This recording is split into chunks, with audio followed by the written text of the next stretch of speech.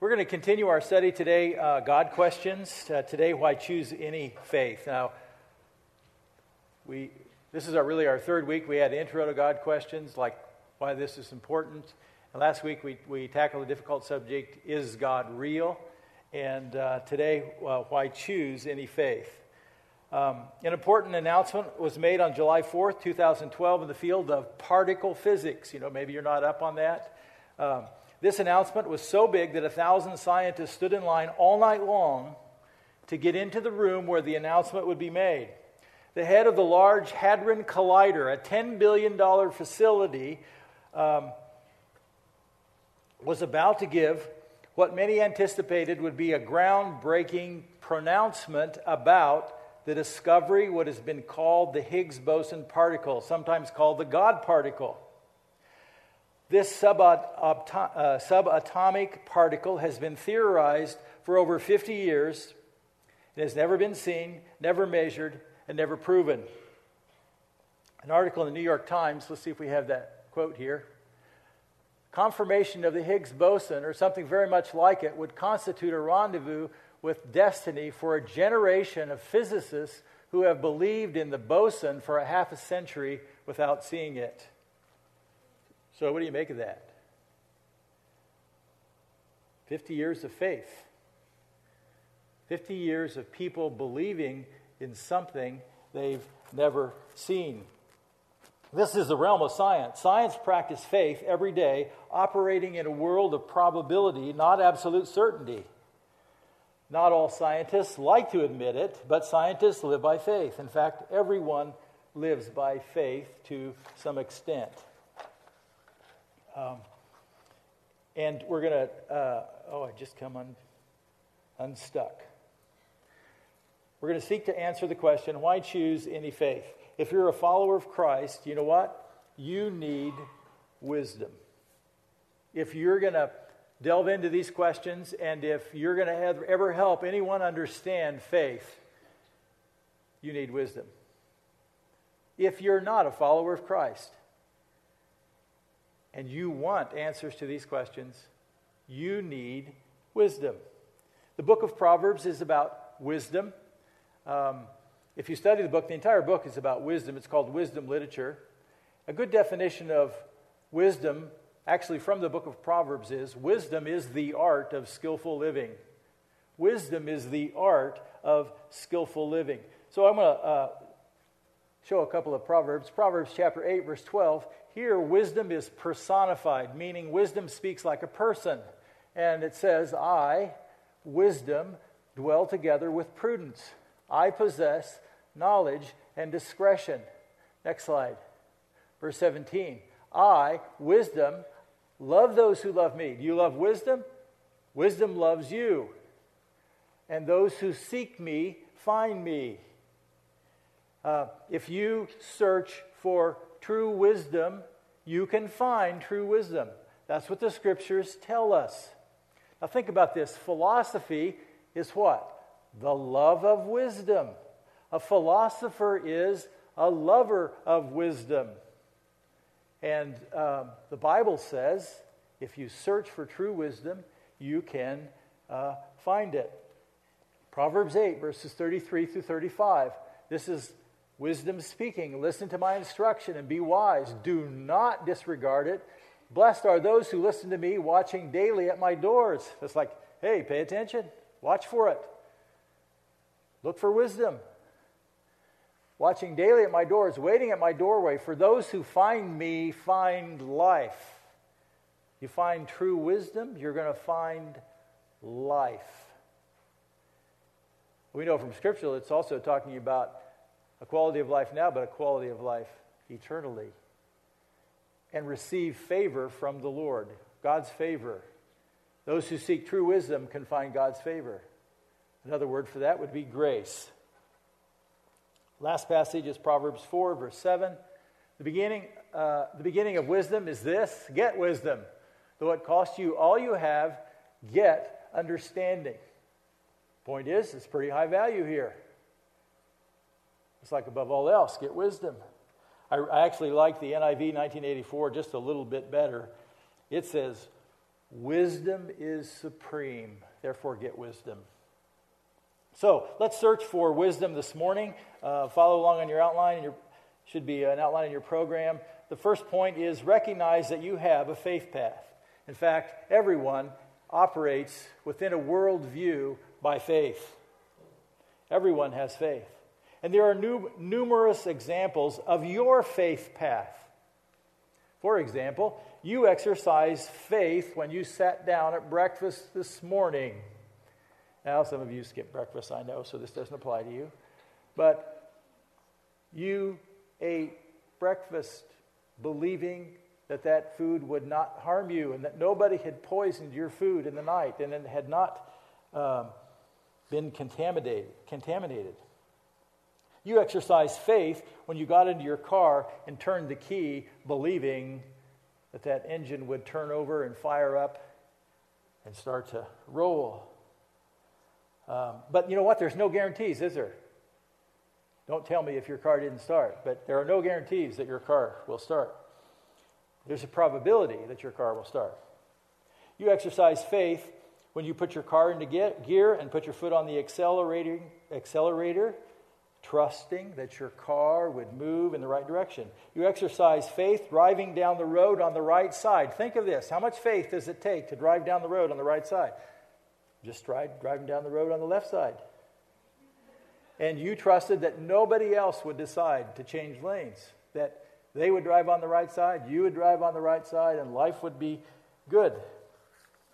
So when it comes to faith, here's the question. Does your faith reflect an accurate view of truth? Does your faith reflect an accurate view of truth? Now, some acts of faith are really, quite simple. You hit your light switch and you're trusting that the light goes on. You don't have to know anything about electricity to make that happen or to believe it.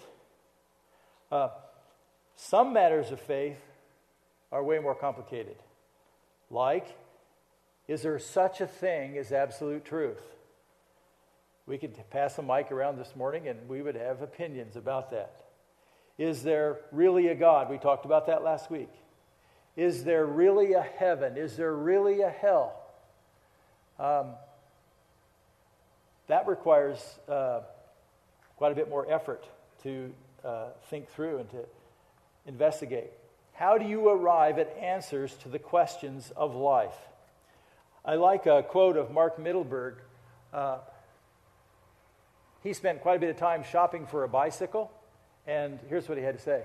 Many of us spend more time reading up on and researching and seeking wisdom about decisions that are low to moderate importance, like what bike to purchase, which car or SUV to drive, what clothes to wear for special occasions, what shrubs or flowers to plant in the garden, which university to attend, or you fill in the blank.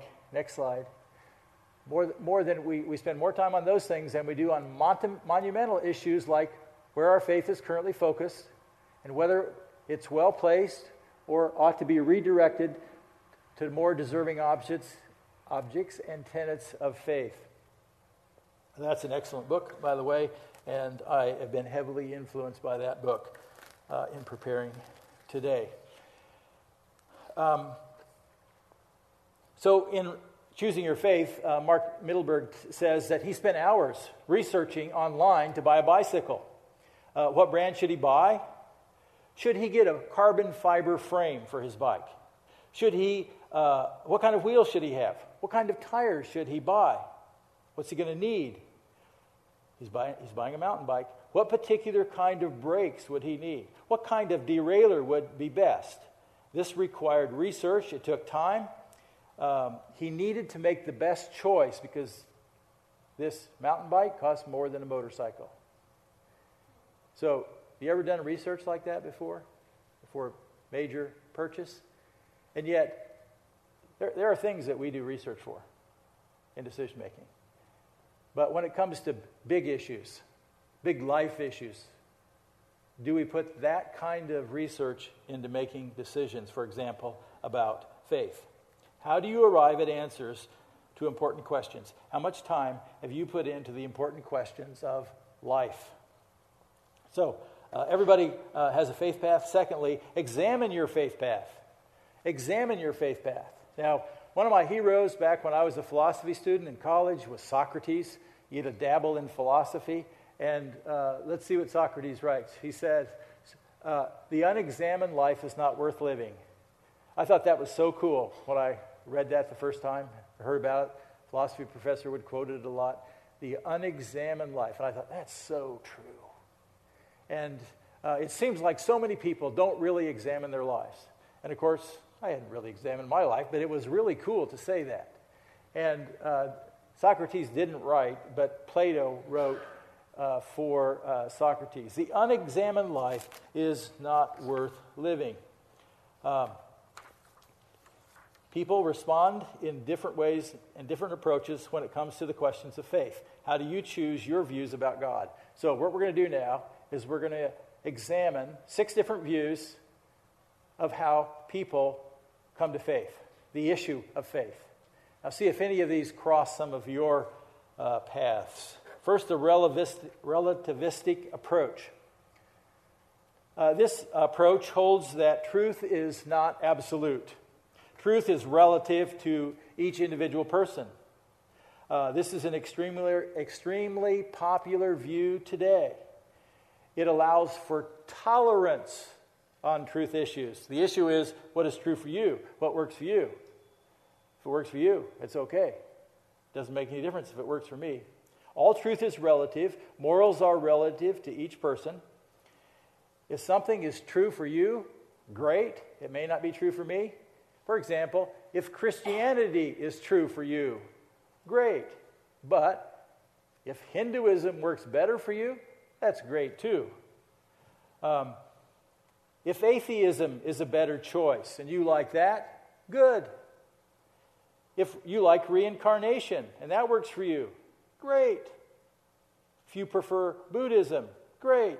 Just don't push your views on me, because we should be tolerant. But that's not how life really works, is it? For example, let's say this afternoon, right after the football game, of course, you get on I-94 and you decide today the 94 means 94 miles an hour for me. That's truth for me. And you encounter State Patrol, and he says, that's not my truth. And truth won't be relative on that occasion. Do you want him to be tolerant? Do you expect him to be tolerant? Probably not. So that's the relativistic approach to faith. And you hear that. People, the primary reason they take it, people often take that without thinking. What they like about it is tolerance, and what they like about it means I'm okay, you're okay. This is what I think, that's what you think, great. The next one is called the traditional approach. This is about the influence of important people in our lives, like our parents, like growing up in the church, or like growing up and your family believed this, and this is what they talked about, and you came into your young years or your early adult years with this kind of worldview from your family, a traditional view. It could be very good. It could be very moral. It could be very helpful. But it also could be dangerous or even misleading. The issue is my faith perspective was passed on down to me by my family or other key influencers. Key influencers like coaches, I would say athletic coaches had a major influence on my life. I never knew one of them that went to church when I was growing up. That had started to have a little bit of an influence on me. College professors had major influence on my way of thinking. This is very powerful, and it's all about what you grew up with. It could be very moral. It could be atheistic. You could grow up in a home where your parents are atheistic, and that just seems to make sense. That's what we talked about. Seems to be practical. You could be Wiccan. That's the way we viewed things. That's what we talked about at home. That's my perspective. It's a traditional view. And my point is, it should be examined and not blindly accepted. Traditional views impact our views about things like religion, ethnicity or race, education. It affects our views on alcohol and drugs. It even affects our views on eating disorders. It's what we grow up with. What's in our home? What did we experience? What was life really like? And so here's the thing about a traditional view. It can make it very hard for people to consider the truth and make a commitment to the truth.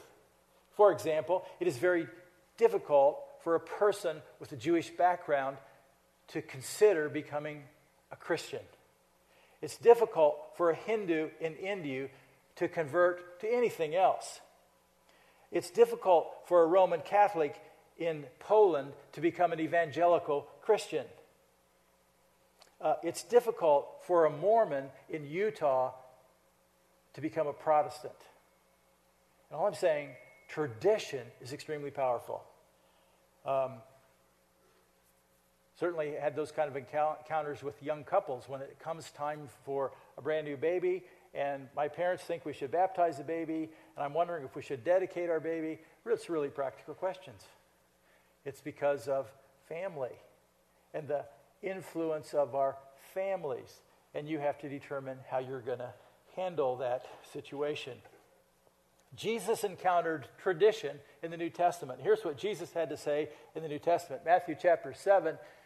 So the Pharisees and teachers of the law asked Jesus, "Why don't your disciples live according to the tradition of elders?" There were some things here that weren't in the scriptures, but it was their tradition, their practice. Instead of eating their food with defiled hands, he replied, Isaiah was right when he prophesied about you hypocrites, as it is written. Next slide. These people honor me with their lips, but their hearts are far from me. They worship me in vain. Their teachings are merely human rules.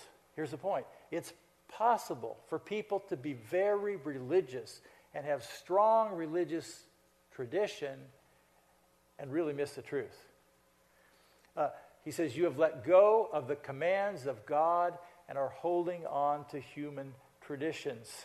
So Jesus is elevating the Word of God, the commands of Scripture, to the traditions of men.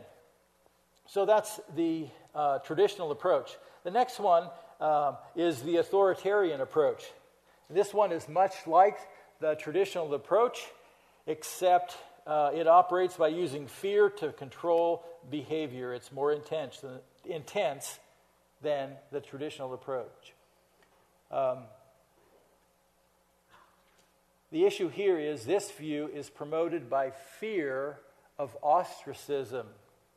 The authoritarian could be a parent.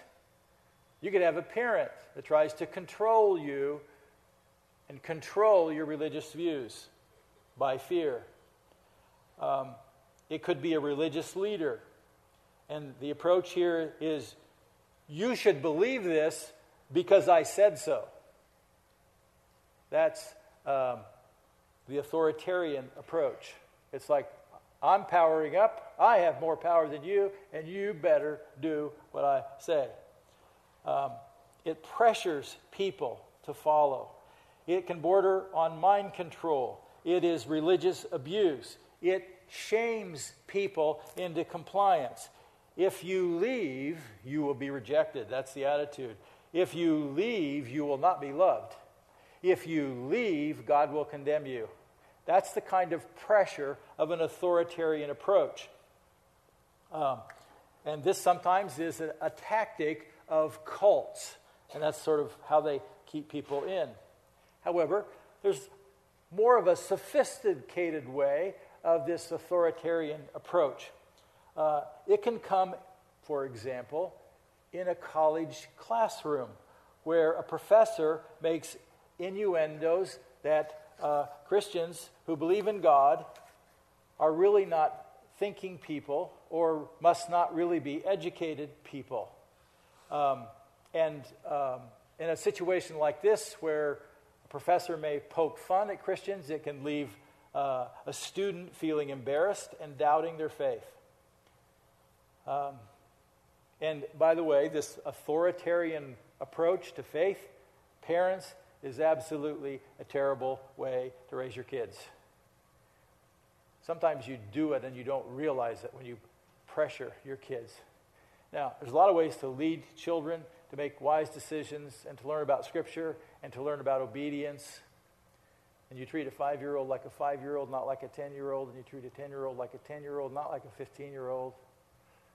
But when you begin to manipulate and coerce, you're heading into dangerous waters. Here's the thing. When it comes to religious views, we should be tolerant with people. Tolerant with people. Tolerant with views. Not tolerant with truth. Okay? So, you know what? It's good that we live in a country where we have a free will to choose our faith. It's good that we live in a country where there is religious tolerance and people have a choice. They can think. Some of you might get uncomfortable with that, but it's good because, you know what? The gospel is an offer of a free choice. God has given us a free will to choose. And He wants us to think and make a decision that we can stand with, that we can commit to. Not that somebody pressured us into some kind of agreement or decision. Okay. The fourth approach is the intuitive approach. This is about trusting your instincts, trusting your gut, allowing your emotions to direct your choice. The issue is, it just feels right. This is why I do this. This is why I believe this, because it just feels right. And certainly instincts are good. They can be very helpful. Sometimes your gut reaction may be right, and it may be just what you need in a crisis. You make a gut reaction, it just senses something wrong, and you want to get away, and it's the right thing to do. God gave you emotions so that you can experience life. Emotions help us validate life. God didn't necessarily give us emotions so that we would make decisions. That's why He gave you a brain. He didn't necessarily want you to make decisions by your emotions. Emotions must be placed in check to consider objective reality. For example, for Christians, our emotions must be subject to what the Scriptures say. If our emotions somehow violate Scripture, if a decision that we would come to with our emotions violates Scripture, maybe our emotions aren't accurate, or maybe our emotions aren't correct. So this is the intuitive method. It just feels right. Here's an example. I remember being in a pastoral counseling setting with a woman sitting across from me, and she was there because she was in an adulterous affair. And she said that she didn't feel loved by her husband. However, when she was in the arms of someone else's husband, she felt love. And then she said, "It feels so right." God couldn't be against that. It feels so right. And I would just say, you know what? God has already been published on that one. He already has an opinion. He spoke a long time ago about the subject. And it's not about how she feels. Anybody remember the Star Wars movie? How many saw the original in 1977? Some of you weren't born yet. That's right. There's a scene where Obi-Wan Kenobi is with Luke, and he's mentoring him about the Force. And Luke is having trouble with his lightsaber. And Obi-Wan is saying, "Luke, don't trust your eyes. Let go of your consciousness. Trust the Force." And that was such a cool thing, back in 1977. And this, delving into this area and this realm that we weren't used to. And it's also pretty dangerous because actually the movie had quite an impact on our culture over time. And it wasn't just the movie, but it's what was happening in our world. In 1999, George Lucas was interviewed, and he said this: "That is what the force is, a leap of faith. There are mysteries and powers larger than we are, and you have to trust your feelings in order to access them." This is the intuitive argument. So we're not saying feelings aren't important, but it's not just about your feelings. There's more to reality than how someone feels. The fifth one is the mystical approach. This focuses on someone's religious or spiritual experience. This one is about, the issue is, God spoke to me. How do you argue with anyone who says, God spoke to me? I mean, is that your experience? It's not my experience, but if you said that, how can I ever argue that? Now, I agree that God speaks to people, and he can speak in an audible voice. He's never spoken in an audible voice to me. He's spoken very powerfully to me in the Scriptures, and I've been prompted by the Holy Spirit to obey and to take a step of faith. But he's never spoken to me in an audible voice. Do I think he could speak to you in an audible voice? I think he sure could. He sure has done it in the past.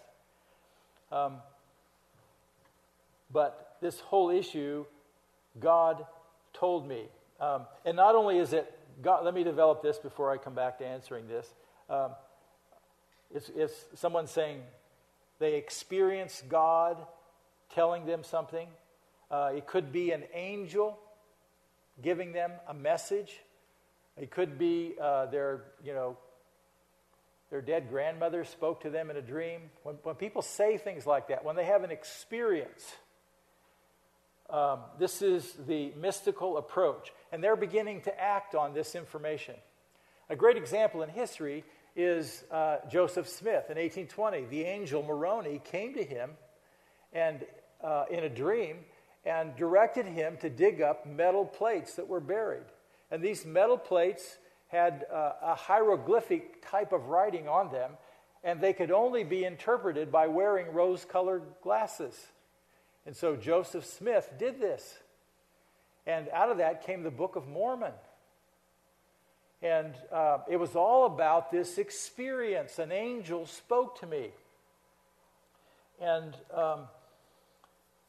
the point I'd make here is that feel does not equal real. Feelings don't always equal reality. Having an experience, a spiritual experience, may not necessarily be the way things really are. It may not be an accurate experience.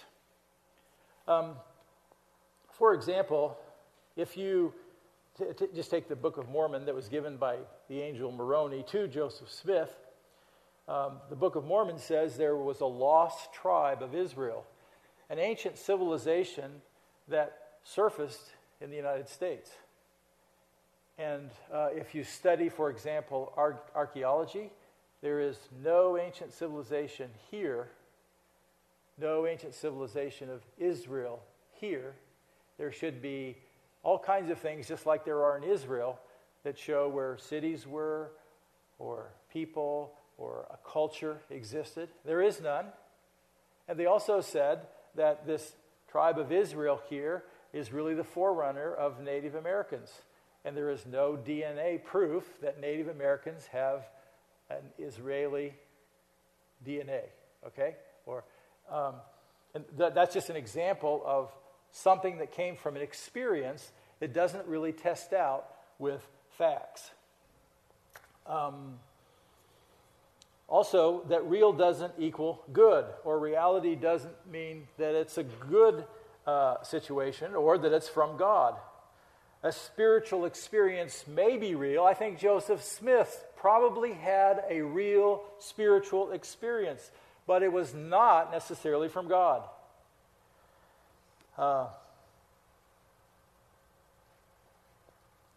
Scriptures describe situations that are supernatural but have a power that doesn't come from God. It has a power from the dark side. And, you just need to be aware of that. And people need to be aware of that. So, in my opinion, for example, there are many religions in the world, and there are a lot of supernatural stuff that go with some of those religions. And that makes me nervous. Just in this, some people think just because it's supernatural, God must be in it. And that's not necessarily true, because there are a lot of supernatural things that have power. Like, I think miracles can happen from the dark side, that the source comes from something demonic. That's possible according to the Scriptures. So, real doesn't mean good necessarily. The Scriptures speak to this. 1 John 4, verse 1 says this: "Dear friends, do not believe every spirit, but test the spirits to see whether they are from God." And all I'm saying here, the Scripture points out, there can be communications that are real that aren't necessarily from God. They can be supernatural, they can be prophetic, but they may not be from God. And the Scripture says to test them. I remember an occasion where I was testing whether, and I was sort of asked to do this, but somebody was speaking in tongues in my presence. And according to the next verse, is those who say that Jesus is Lord and came in the flesh are of the true Spirit. And so as this person was speaking in tongues, I just asked the question to this person, did Jesus Christ come in the flesh? And they were talking very fast, and all of a sudden they said no, and they just kept going.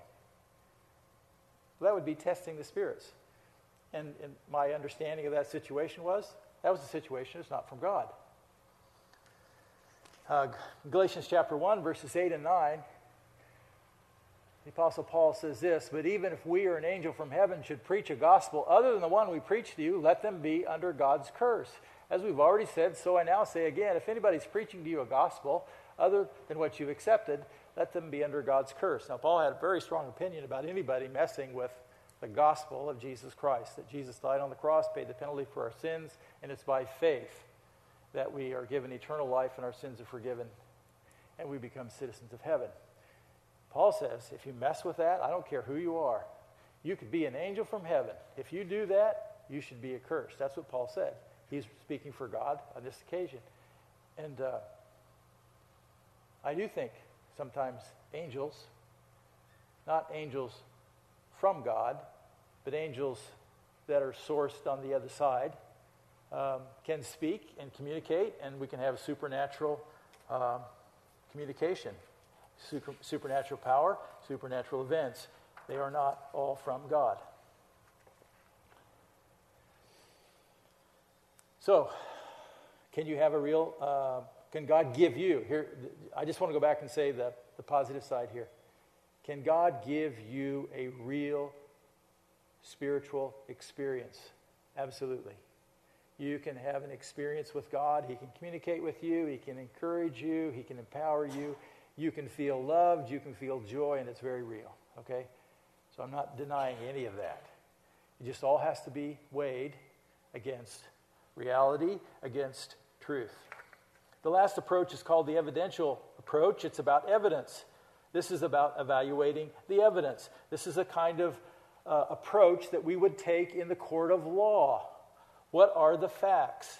It must be logical and factual. That's the issue with the evidential approach. It must be logical and factual. So we must find out, if we're going to examine a faith, what are the facts? What do we know? What is the truth about this situation? Is this an idea or concept based on reality? Is it logical? Is there historical evidence? You know, in the courtroom, the way we make decisions is crime usually happens in the past, right? And so you have to go back to eyewitnesses. You have to determine what happened, what are the facts, what information do we have, what can we prove? We bring it forth. Is there archaeological evidence? This is one of the amazing things about the Bible is more and more that we have overwhelming archaeological evidence that support historical information in the Bible. One of my favorites is William Albright of the 19th century, and he was not a Christian. He was a scholar that knew like 20 languages. And the more he hung around the Bible as a non-Christian, the more he sought to go to the pages of the Bible to find about peoples and locations, cities and nations. And he would dig from his best guess according to what the scriptures said. And then he would find a city. He had a tremendous trust in the Bible. And more we keep finding out information about historical places of biblical times that corroborate the Bible. These are archaeological evidence. And we have that problem, for example, in searching for a lost tribe of Israel in the United States. There's a problem there. Is this consistent with scientific data? Scientific data is important. Does it give an accurate view of spiritual reality as identified in the religious book? Now think about this. You could take any religious book, and I welcome that investigation. Take any religious book and does the book stand consistent with truth? Does it stand, how many times has the book been changed, by the way? There are a few religious books out there that have been changed hundreds of times. I won't mention any names. And so do they stand the test? And so I'm saying the Bible will stand the test of investigation. So recognize that you have a faith. Examine your faith path. We've just looked at 6. Did you see any of the ways that you approach? Are some of you more intuitive? Are any of you relativistic when it comes to truth? Are any of you traditional? Are any of you authoritarian when it comes to truth and passing truth? How about the evidential approach? And, I'm going to lean on the evidential approach. That seems like to make the most sense to me. I want to look at everything, look at the evidence. Thirdly, choose your path wisely. Choose your path wisely. And first, consider logical and scientific criteria as you consider your faith path. Science and logic. First of all, think about this. Engage with me. All truth is God's truth. Say it with me. No, you don't have to. All truth is God's truth. Now, I believe this book is true. I believe this is what God has revealed. It's absolutely true. I view it as absolute truth. But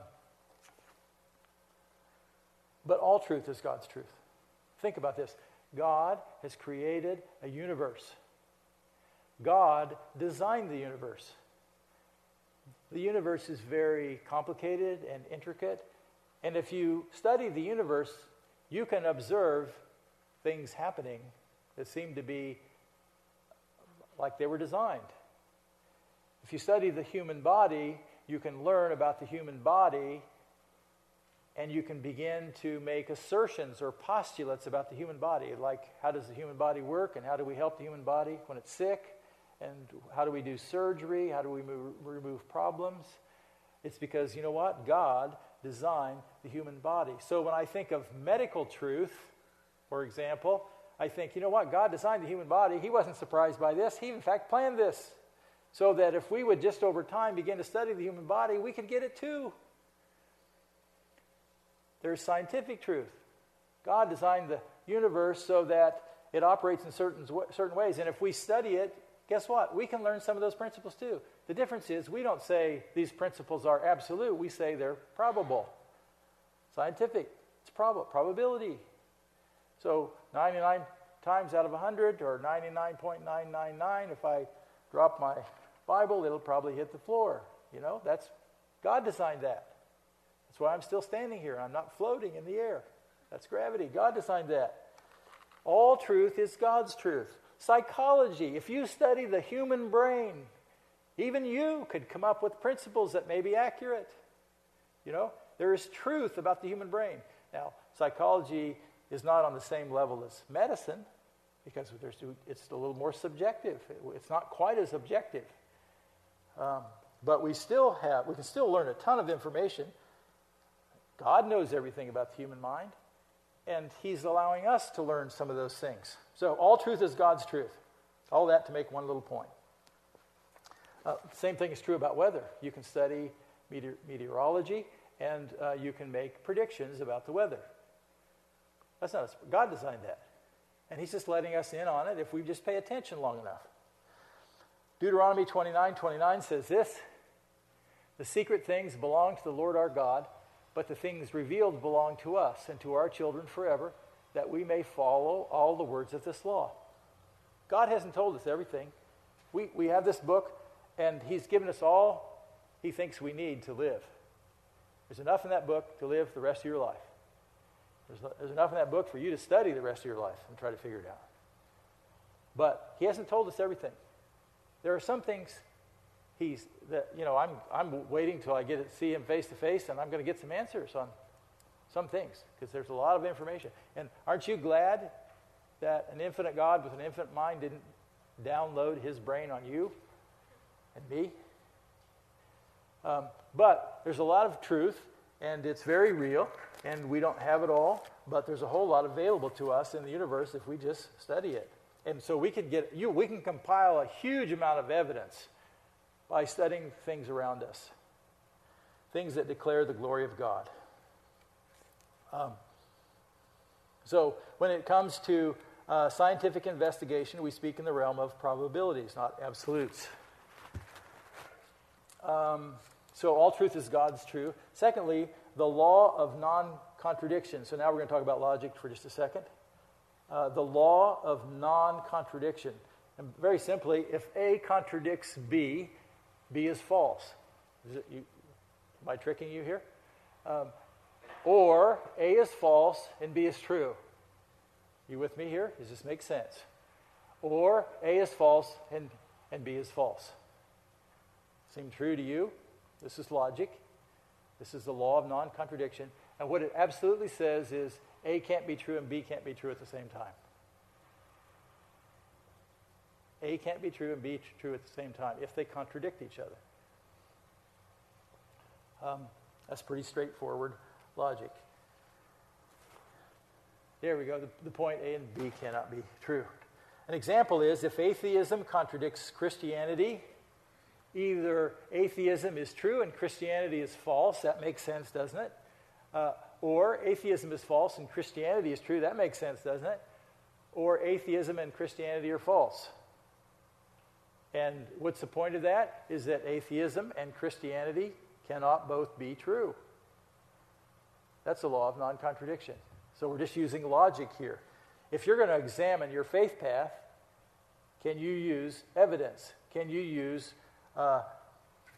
science and logic in making your decision?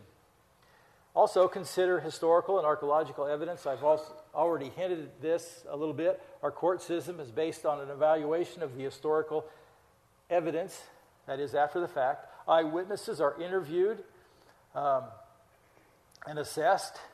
They're examined and cross-examined. Historians have criteria for studying history. If historians have criteria for studying history, why wouldn't we want to use the same criteria for studying history when we come to the issue of faith? Isn't that valid? Evaluate the historical evidence in assuming a religious perspective. For example, is Christianity historically accurate? We ought to be able to study history and to see if the events of Christianity fall within the events of history. We ought to be able to use the same kind of data. When you study history, do eyewitness accounts matter? They sure do. And, well, when it comes to the Bible, do eyewitness accounts matter? Well, yeah, if you're a Christian, they matter. But if you're a non-Christian, nobody cares, right? But here's the deal. If you treat an eyewitness account, you have to be honest with it. And if it says there is a resurrection, you have to consider this whole story. What is the whole story? The problem is many people today, because of an anti-supernatural presupposition, and what does that mean? It means they come to the story with miracles don't happen, therefore there is no resurrection, Therefore, this is invalid, without even considering the claims. What if on one occasion there was a miracle? That just blows everything. So in studying history, you have to consider the eyewitness accounts. So we have Matthew, Mark, Luke, and John. We're pretty close to the situation in the life of Jesus. But if you read all of the Old Testament, it's all about eyewitness accounts. So much of the Bible is about an eyewitness account. We need to evaluate, is this historically accurate? Are there eyewitnesses? This whole issue of, for example, miracles don't happen, therefore Jesus couldn't have healed anyone. Jesus couldn't have fed the 5,000. Moses couldn't have parted the Red Sea. They didn't happen because miracles don't happen. That is not about scientific investigation. That is about what is called scientism. Scientism is about miracles don't happen. A lot of scientists take that approach, that science has the answer to everything, and science has the answer, a natural answer for every miracle. And you've heard it. It's scientism, it's not science. It's just a view that somebody has embraced that's become an absolute. Miracles don't happen. Okay, consider textual evidence. Oh, I've taken a lot of time here. Let's see if we can land the plane quickly. Consider textual evidences. There are many passages, and if anybody's going to evaluate, you have to consider the text. And you can consider the text of any religious book. Could be the Book of Mormon, could be the Quran. You should evaluate them like you would any book. Is it historically accurate? Did these things happen as they said? Have they been altered from the original? Does it stand up to archaeology? Several scriptures. I'm going to jump. I'm not going to do all the scriptures here. I'm going to jump to Matthew 5, verses 17 and 18. Jesus said, "Do not think I have come to abolish the law of the prophets. I have not come to abolish them, but to fulfill them. For truly I tell you, until heaven and earth disappear, not the smallest letter, not the least stroke of a pen will by any means disappear from the law until everything is accomplished." Here's my point. Jesus made a claim that God's word would stand. And it wouldn't be changed like the dotting of an I or crossing of a T, if we're just using English, that we could count on it. 1 Peter 1, 24 and 25. All people are like grass, and all their glory is like the flowers of the field. The grass withers, the flowers fall, but the word of the Lord endures forever. Peter is saying, quoting Isaiah, God's word stands, it's eternal, it will stand forever. We won't look at this one. 2 Peter 1, 20 and 21 tells us that God's word is guided and given by the Holy Spirit. It is indeed the word of God. How about John 14, 6? We can find that one. Jesus answered, "I am the way, the truth, and the life. No one comes to the Father except through me." Jesus made a claim that there aren't many ways to God. In fact, Jesus made the claim, there's just one. The last one, John 8, 31 and 32. To the Jews who had believed in him, Jesus said, "If you hold to my teaching, you are really my disciples. Then you will know the truth, and the truth will set you free." Jesus said, if you study God's word, and if you embrace it, the truth will set you free. Free from the power of sin, free from the power of death, free from shame, free from guilt, free to be the person God wants you to be. So, why choose any faith? Why choose any faith? Well, first of all, remember, you already live by faith. I want you to think about this. Faith is hardwired into the universe by God. We all operate by faith. It is hardwired into the universe. And think about Hebrews 11:6. Without faith, it's impossible to please God, because anyone who comes to him must believe that he exists and that he rewards those who earnestly seek him. God's plan is for His creation to connect with Him by faith. It's about taking God at His word. And the God of the universe wants to connect with us. The Creator who designed us, created us in His image, who loves us, who has given us a purpose, who has given us the power to live, wants to be in relationship, and it's by faith. You should consider choosing a faith path that connects you with your Creator. Let's stand to pray.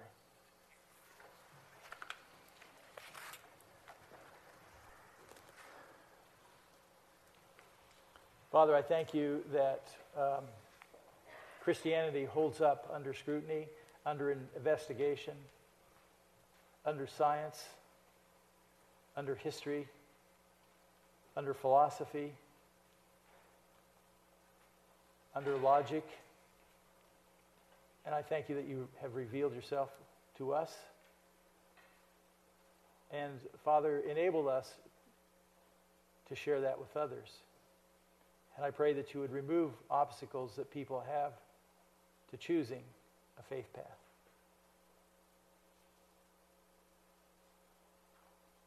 We acknowledge, Father, that without faith, it's impossible to please you. In Jesus' name, amen.